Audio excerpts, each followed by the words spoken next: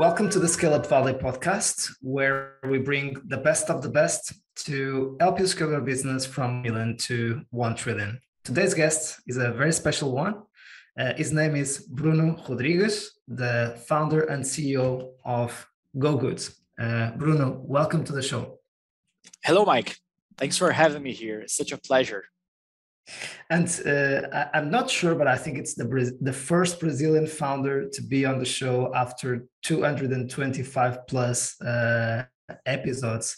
And for the ones who are curious about why, it's really because I wanted to create a global platform to showcase the best entrepreneurs all over the world.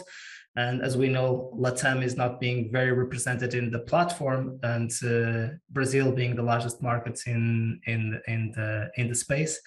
And you all are also aware that I'm in love with digital health, given my recent health story that I've repeated again and again and again. So I will not do that again.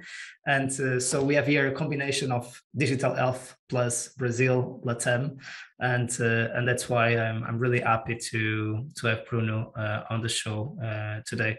So Bruno, let us know a little bit more about you and GoGood, and looking forward to that.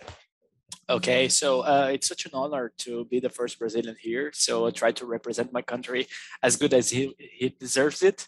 Absolutely. So, yeah, but well, my name is Bruno Rodrigues. I'm from Brazil. I used to be a professional karate athlete, and it has a lot to do with GoGood, because GoGood is a platform to help people to become healthier by practicing exercises, taking care of their mental health, and to eat more healthy, and all the stuff that we're going to cover during the interview here. But it was for 16 years practicing karate, representing Brazil in Peru, Turkey, Chile, and several countries. I could learn how important it is to take care of our bodies and our mental health, and how important it is to the society, Mike, because I truly believe in a society in which people take care of themselves, and therefore they take care of the country, the city, the world. I truly believe that the world can be a better place if people took care of themselves better. And it has a lot to do with the physical exercises, and that's what GoGood was made for. We were born to help people to become, healthier and to build a better world. Right. And let us know a little bit more in terms of what is the stage of growth. Where are you in at this stage in terms of developing GoGood, the team, etc.? Yeah, sure. The first thing is to connect wellness to the corporate world, because I used to be a corporate executive here in Brazil, and I could see how difficult it is to create a high performance team because people are not healthy. Yeah. And that's crazy to think that people don't practice exercise.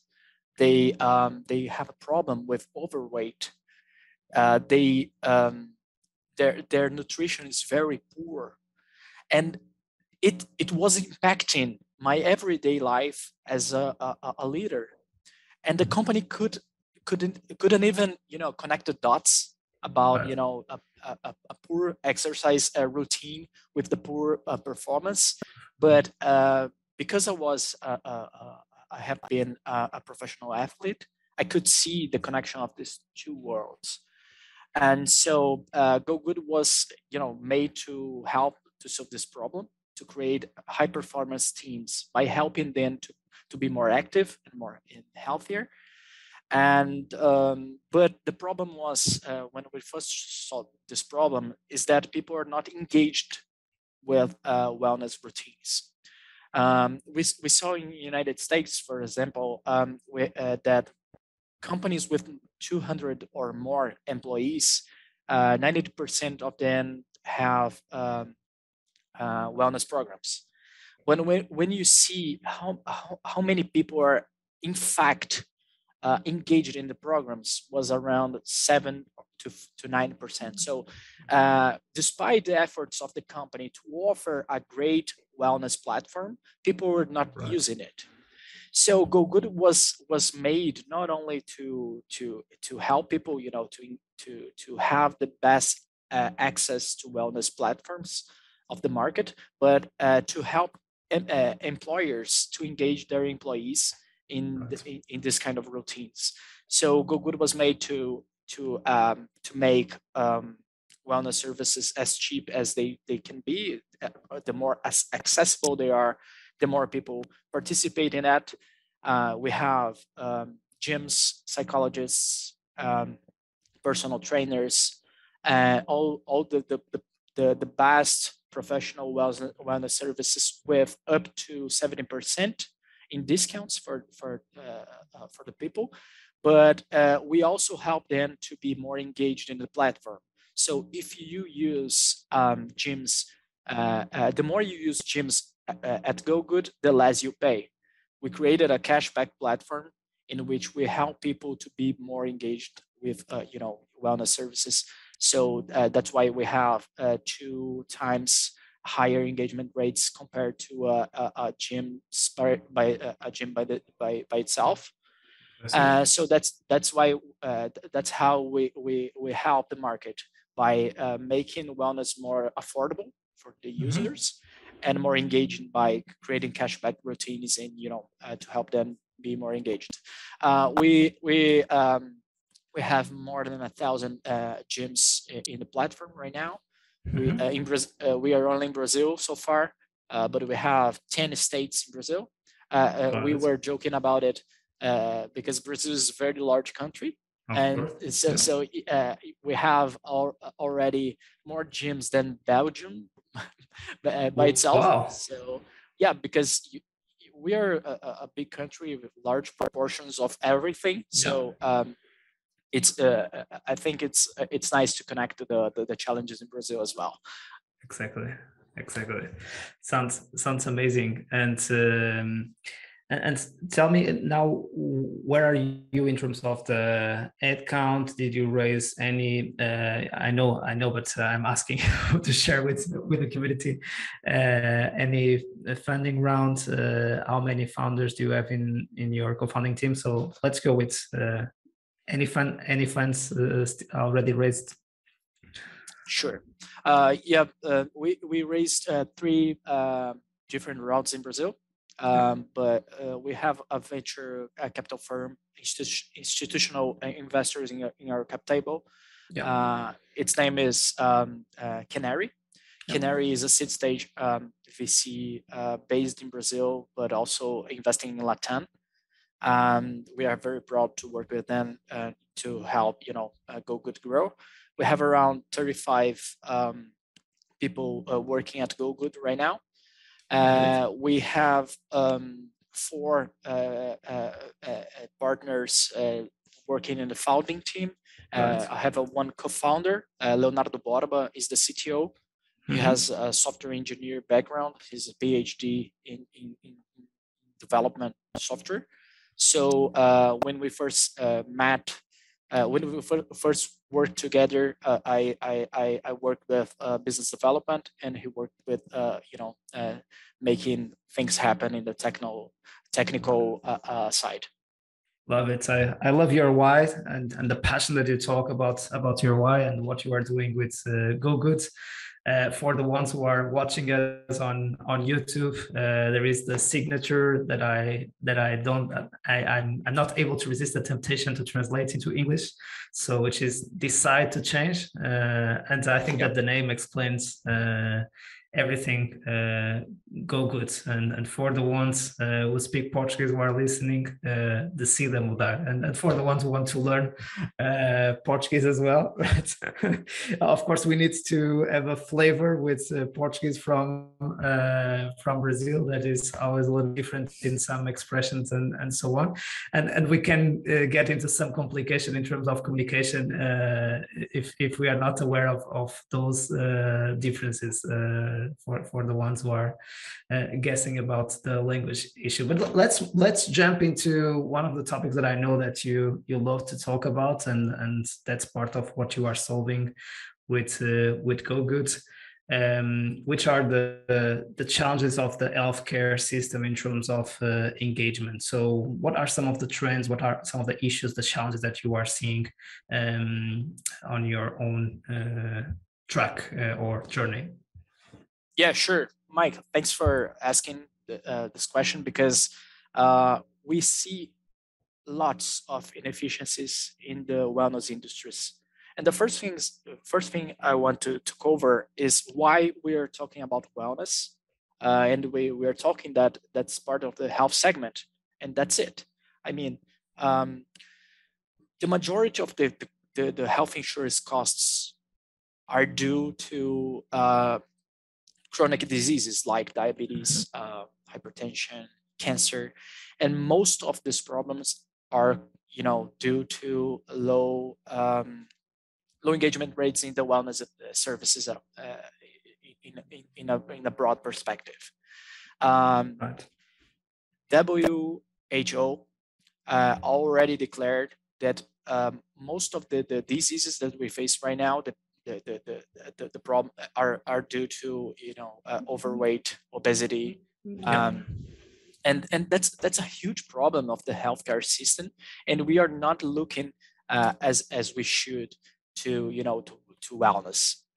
And so we are discussing about the incentives of the healthcare segments, pay-per-use, not papers. We don't want to pay for services. So that's awesome. I mean, we're gonna align the incentives to be a more efficient industry, but the wellness services have the same problem of incentives. If you see how many people haven't paid a gym and didn't didn't show up, not even once. People pay, then don't go to the gyms, and that's a problem. If you see the numbers of an average gym, not only in Brazil but worldwide, people stop using gyms after 4 months of usage. The drop-off rate is 27% each month. So that's a problem, because people are not being healthier because they are using the gyms. They stop using it. And on average, they use 4 times on a month the gyms. And that's also a problem, because if you just go 4 times once a week, right? That it's once a week, and we can assure that you are being healthier just because you are going once a week. That's a problem, right? Yeah. And so if you want to put gyms inside the health segment, we have to solve the engagement problem. Yeah. Because only by doing so, we're gonna assure that people are becoming healthier because of that. So the problem that we are addressing is not only putting giving people access to something that they already can have, and it's just a matter of money. By doing some specific nudges, competition, gamification, making them using more is more important than only by giving access to gyms, because Brazil, just to give a little bit of numbers perspective here, we are the second largest market in the gyms, second largest gyms market, with 30,000 gyms in Brazil, but most of them are very small gyms. They are owned by very small entrepreneurs. They only have 1 unit of the gyms. They are competing with large corporations, just like the United States here. And they just don't have the tools to make people using more. Because people just sometimes they just want to be on the sofa, on the couch, watching Right. Netflix, right? Right. And that's the role of technology, to take us out of the couch, to make exercise. So technology can be an enabler to help the most important problem in the wellness industry, which is the engagement rate. Mm-hmm. That's a great point. And when you were talking that Brazil is the second largest market in terms of gyms, the US is the first one, or China? Yeah, yes. Okay. The first one is United States with 45,000. 45,000, because you said that's 30,000 in terms of the number of Yeah, gym in Brazil. Brazil, which is huge. And we know also that Brazil has a culture of very oriented to health and going to the gym, right? So there is also that trend, or is this a perception from the outside? Yeah, it's a perception from the outside. Okay, that I saw that you were Unfortunately, smiling, and I wanted to clarify, because that's part of the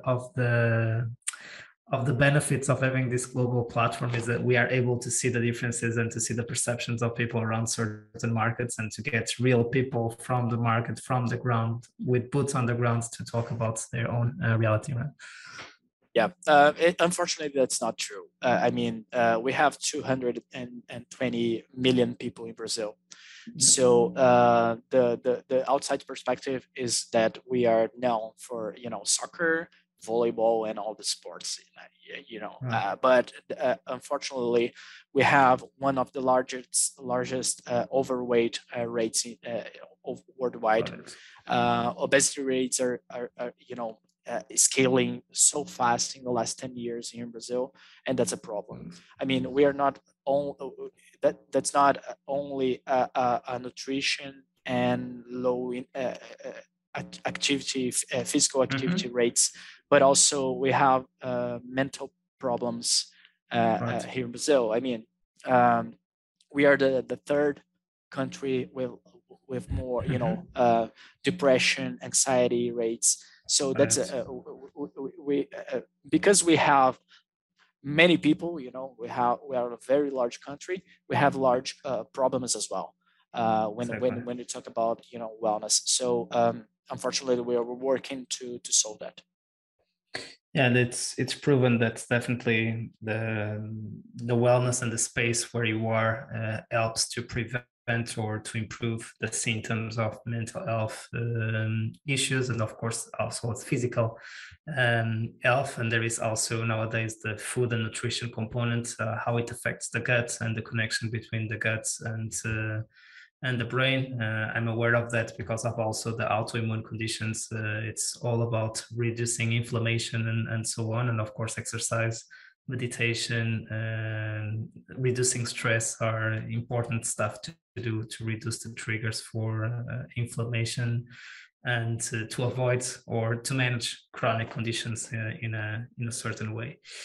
Good. That's definitely great what you are doing. Let's go a little bit about educating our audience, especially for the ones who are interested to know more about Brazil and Latin America region, and also for the ones who are listening from Brazil to the show. If you could share a little bit more about the Brazilian ecosystem, namely, we discussed this, that typically we talk about the scale of the US, and in terms of Latam, the scale of Brazil is completely different from the scale of Chile or Colombia. It's a different animal in terms of what it demands from an entrepreneur and the kind of scale that it can get into. So, which is much better opportunity with the size of the market, but also more challenges to leverage that size of the market and the size of the opportunity. So, what is kind of our overview, some of the tips for the ones who are considering Brazil as a market, as an entrepreneur? Yeah, I think the most important difference here is how large Brazil is, because when you have more than 200 million people, that makes your internal market very large and very appealing to any company to scale inside the country. And sometimes you don't need to go abroad to make a big business. So it's different from the majority of the countries that are, they are created by design to be global. Sometimes you are not created to be global. And in Brazil, you can be very big being a local company. So sometimes very huge companies are not known abroad because of that, But I can see that in the last few years, we have very ambitious and global entrepreneurs in Brazil, and they are cracking the whole ecosystem to put more money in it and to create very global and big companies. I think Brazil is gaining also motivation, and we're believing in ourselves more right now. As being a developing country, sometimes you can look to ourselves and think that we are not able to do global business, but that's not true at all. We can see some very good cases of global companies that are being born in Brazil and becoming unicorns and scaling over worldwide. And I'm sure that in the next few years, Quinto Andar, for example, we have Loft. Loft exactly. It's a very huge Latin company. We have public companies that opening capital not only in Brazil but also in the United States, NYSE. We have several great cases that, and I'm sure that in the next few years we're gonna see even more good cases of Brazilian companies scaling worldwide and transforming the whole society. So there is a lot of unicorns now coming from Brazil for the ones who are less aware, and it's really an explosion of the ecosystem in the last years, right? Yeah, I think to global investors, sometimes it's hard to understand Brazil because we once in a while we have crises and we have political and financial problems, but at the same time we have a very complex society and with a lot of inefficiencies. So if you just build a small company, you're not going to help the industry because you have to solve several problems at the same time. That's why Quinto Andar, for example, if he just become a real estate, very nailed company, he wouldn't be as big as it is. They had to solve all the market to increase the experience, to make the experience of his customer better. Yeah, and that's why they are so big. And so I also think that entrepreneurs that are built here in Brazil, they are more resilient. They are able to to crack the whole system to make things really big. So I truly believe that we are a pool of good companies here. In the next few years, we're gonna show the world probably that we can be very competitive in a global perspective. And I also like to start seeing, for instance, one of the podcasts that I follow the most in the region is the Latitude podcast from Brian Ricord, of the founder of Viva Real. And that it's also good to see what we see in the US, which is a lot of immigrants coming into the US and starting up and scaling up the unicorns of the country. So it's good also to have this combination of already people that coming from abroad to starting up companies in Brazil with the locals at the same time, and having a diverse pool of founders and investors in the region, all working together to make Brazil even bigger and to better serve it, right? Absolutely. I mean, we are very proud of having some, American, Canadian investors in our cap table.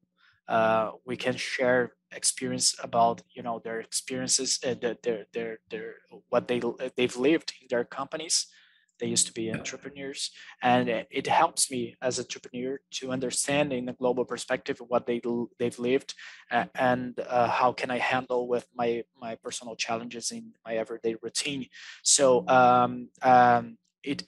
I can see that in the first years of entrepreneurs tech system here in Brazil, they're built by American guys, Canadian guys, European guys, and that's awesome. I mean, they're helping the whole society by exchanging knowledge and by making showing to everyone that it is possible to create a big That's really great.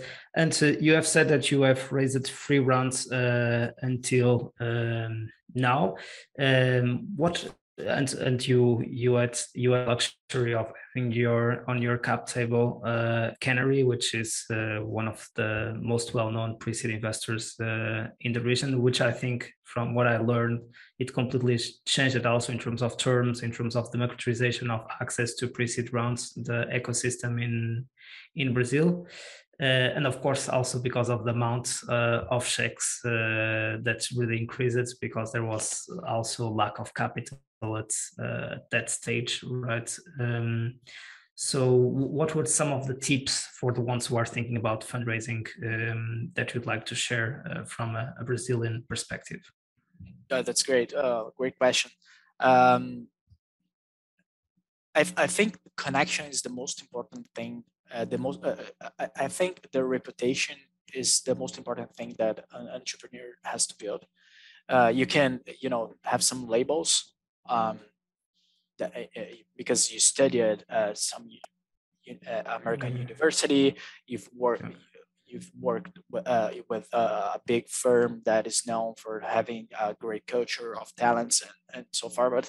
But the most important thing is to be connected with the best people that can help you, and to be very open to learn with your experiences. Canary was made by entrepreneurs. So they were Brazilian and foreign guys that have liquidity because they sold their companies. They put money together to put entrepreneurs together to help the whole ecosystem to grow, and that's the most valuable thing that I can see in them, is to learn with the best and to be connected, because being a CEO, a founder, is very lonely sometimes. Yeah. And you have the connection to learn with them. That's just awesome. So I don't know if I'm the best person to share about fundraising experience, because I consider myself a learner in this topic. But to be connected with the best, to really be open to learn with them, and to be connected, to ask connections from those people to other people, probably will increase your chances to create a big company, VC-backed company. I truly believe in that. Yeah. So in other words, what you are kind of sharing as your advice is being able to connect with the best pre-seed investors that will open up their networks and will help you out navigate the fundraising process much easily, because of course you also have a stamp of quality when you are filtered as a great opportunity by themselves. If Canary is investing, it is much easier for other potential investors to open their door to listen to your pitch and to get to know more about your company than if you are not connected with a firm like Canary.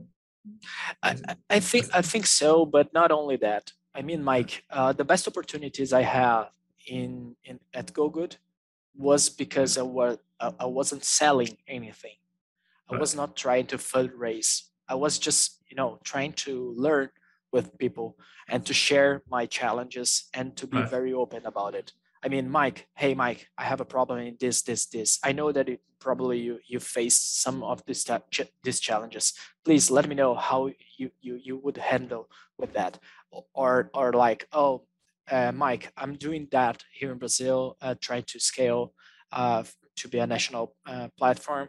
How do you see this model in Europe or the United States? Right. And to be very open to learn with you. Obviously, you're gonna see the opportunities to connect with some investors that are willing to invest in this thesis on all this stuff. So, Right. so the relationship, I think, is best built when you're not fundraising, and that's the tip I have. Love it. It's kind of the quote: ask for advice and you will get money. Ask for money and you will get advice. Perfect. That's it.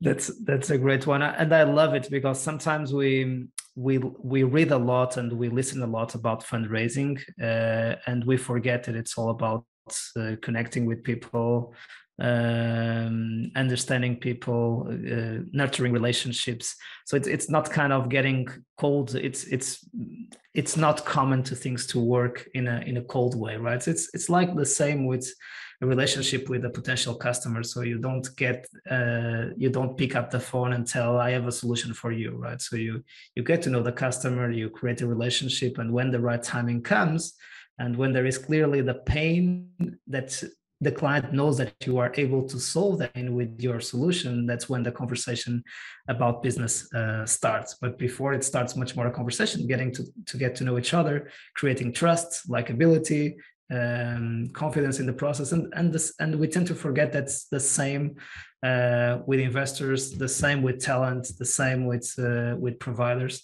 and especially now that we need to have a very clear value proposition as well for talent, and it's becoming more and more difficult to attract great talent to work on our mission. It's good to see that nowadays we have got kind of a free-sided marketplace as founders and CEOs. We need to serve the customer, the internal customer, which is the talent and the investors, and to combine the interests of all and align all of that. And that's why, again, it's so lonely and so hardworking to be at the helm of a startup, right? And I think it's very nice because technology enables several opportunities that weren't available so far. I mean, when we put psychologists, gyms, nutritionists, all the wellness providers that have a huge problem of low occupancy rates, and when we put together with HR departments that are willing to invest in the best benefits to attract and retain the best talents, we are solving two problems at the same time. And that's awesome. I mean, we are connecting the dots and making things more efficient, and therefore we have more productive professionals that wouldn't have the opportunity to be working with those talents. And we also help HR departments to attract and retain the talents. So that's awesome. I mean, technology is made for it. Exactly. So that's a great value proposition also of GoGood to employers and to help to retain talent and to make talent healthier with your purpose. Awesome. And you talked about your co-founder, which is also the CTO. I'm sure that a lot of the founders that are thinking about starting their own company, especially in the wellness or health space, understanding the right mix in the founding team. So we would love to have much more hats in the founding team, but it's simply impossible to have everyone there from the day one. So how was the process of building your founding team and selecting what you needed to move forward with your idea into execution mode? I was lucky. I was very lucky actually, because Borba, which is almost a brother right now after 6 years of being entrepreneur together, and we are very, very alike in our values. Can you imagine how hard it was during the pandemics on the first lockdown to see our revenue by decreasing 95%? and we were crazy. And if we hadn't the connection that we have, the belief in each other, it wouldn't be possible to go on. And we are facing the best moments of the company because we survived of the first lockdown, the second lockdown, and so on. So that's why the connection between us is more important than the complementary that we have in the technical positions. I mean, we also have it. I mean, he's a developer. He's a computer science professional. He has a very technical background, and I'm a business development guy. I like sales, marketing, strategy, and all the stuff. So we are very complementary. But on the top of it, we are very connected on our purpose to change lives and change it for better, and to be very resilient to make it happen. So how we did it? Actually, we started as friends, and we were living in the same city some years ago, and we used to go out to have some friends in common. And Borba was known as the genius guy of the PhD university, and that declined to work at Google. And who was like, "Oh my God, Borba didn't want to work at Google several years ago. It was crazy, right?" And I was like, I want to work with this guy. Exactly. He's probably very good. so I was happy to engage him in my first idea. Right after I finished a program of innovation and entrepreneurship of Stanford GSB called Stanford Ignite.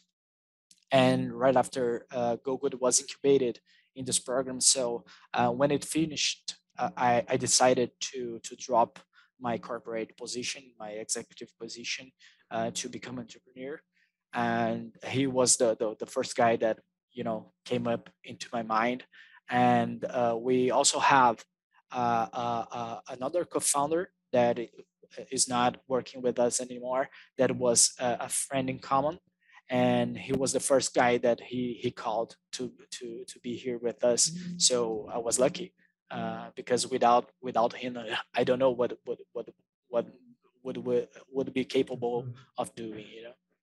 Absolutely. As you said, it is very lonely to start up a company and to go through those ups and downs and this roller coaster of leading a company, especially a tech company and a VC backed company. But I mean, so I'm sorry, Mike. Sorry, Mike, but just to make my point, because I was lucky because I don't know how scalable this story is. I mean, I didn't make a playbook of hiring a CTO and connecting with the people that has the same values that you do. I didn't do that. I mean, it was just gut feeling and the connections that we have, and I was lucky because of that. So there is much more organized manners to do that, and I didn't do that. That's why I was so lucky. That's the second venture, and sometimes when you don't know all that stuff and you are not able to execute, so that's why sometimes it's when things come naturally, it is even better, right? So when we follow that, as you said, the gut feeling and the intuition, in some cases, it's a good friend. So let's come up to the last segment of the show, and I feel that we would have much more topics to cover. Unfortunately, it is not possible to stay 3 or 4 hours, but what we can do is to always have you back on the show to keep sharing your journey and to share your lessons on other topics. So this is a segment where I ask a quick question and the guest gives us a quick answer. So if you would have the opportunity to have a coffee with Bruno at the beginning of GoGood, what advice would you offer to your younger self? That's a great question. I ask it all the time, but the most important one was take care of yourself and be prepared. It's hard, but you can handle it. just take care of yourself and your family. Be strong would be my very best my best advice, because you know the vein the the path is not easy. Just you have to be prepared, take care of yourself mentally, physically, and to learn all the time. Love it. It was really candid and honest. What are you the most proud of on your journey so far? Um, that's that's hard to say, because I can look backwards and see so many things that are just awesome.